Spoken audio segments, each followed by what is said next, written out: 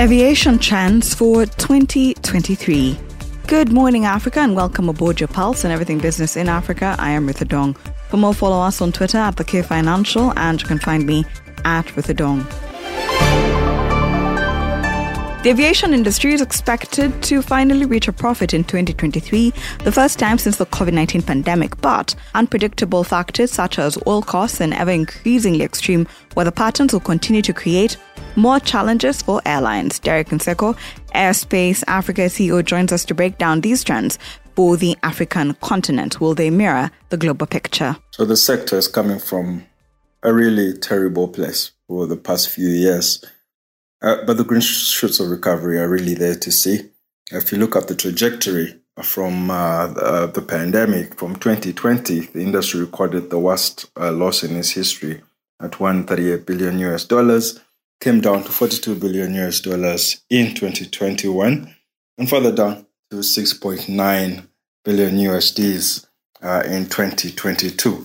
Now, IATA has projected that the industry will make its first profit since 2019. It will make a profit of $4.7 billion in 2023. But Africa, not exactly going by that trend, while the losses have come down in the past year to $638 million in 2022. It will cut, the African aviation industry will cut its losses as well, about $213 million. So the industry continues to face its challenges going into this new year, 2023. Airlines still have a high debt burden that they need to cut. The industry still has a very high cost environment, and that is very significantly even much higher on the African continent. We have a very restrictive policy network.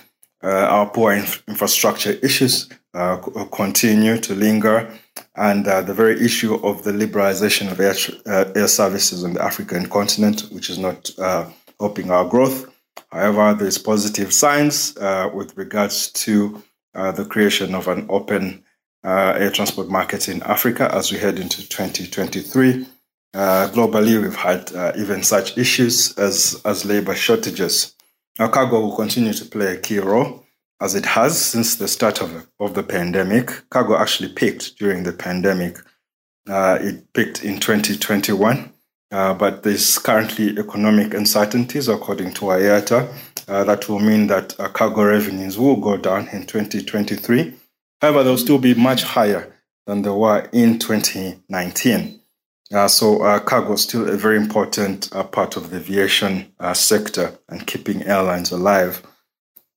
Fuel was a very big issue, especially brought about by the war in Ukraine. Fuel went up very high, but the price of Brent crude is going down. And in 2023, the sector will have a lower fuel price to deal with.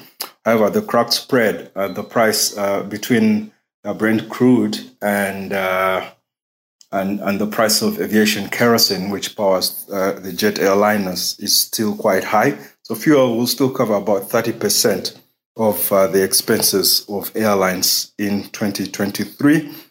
African aviation, we had various issues, especially in West Africa, to do with forex and fuel. Some of those continue to be resolved. However, China has played a huge part in the traffic numbers across the world coming into 2023.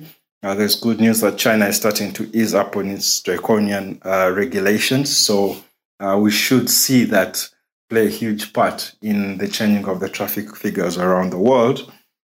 As we go into 23, some of the other trends will obviously be the issue of climate, and the aviation sector is very strong on its commitment. The sector has committed to net zero emissions by 2050. And we'll continue to see various parts of the sector, the global OEMs, aircraft manufacturers, engine manufacturers, that have very progressive initiatives towards pushing the decarbonization of the air transport sector across the world. So those are just some of the trends and some of the expectations that we expect to carry the aviation sector as we move through 2023. A quick look at the other stories making it into the podcast. The annual inflation rate in Morocco stood at 8.3% in December of 2022, the highest on record and changed from the previous month.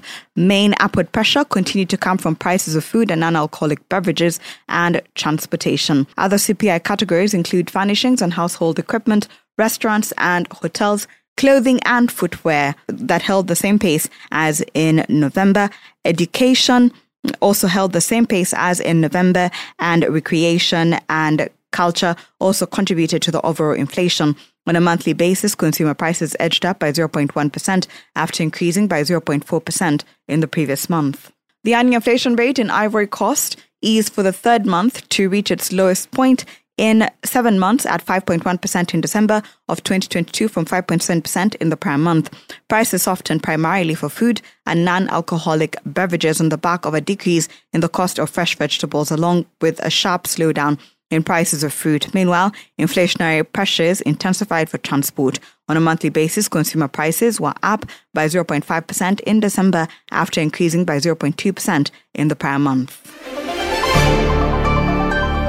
And a quick look at the markets. Gold held above $1,920 an ounce, hovering near its strongest levels in 9 months on firm expectations that the US Federal Reserve will slow the pace of its interest rate hikes. The metal is also on track to gain for the 5th straight week.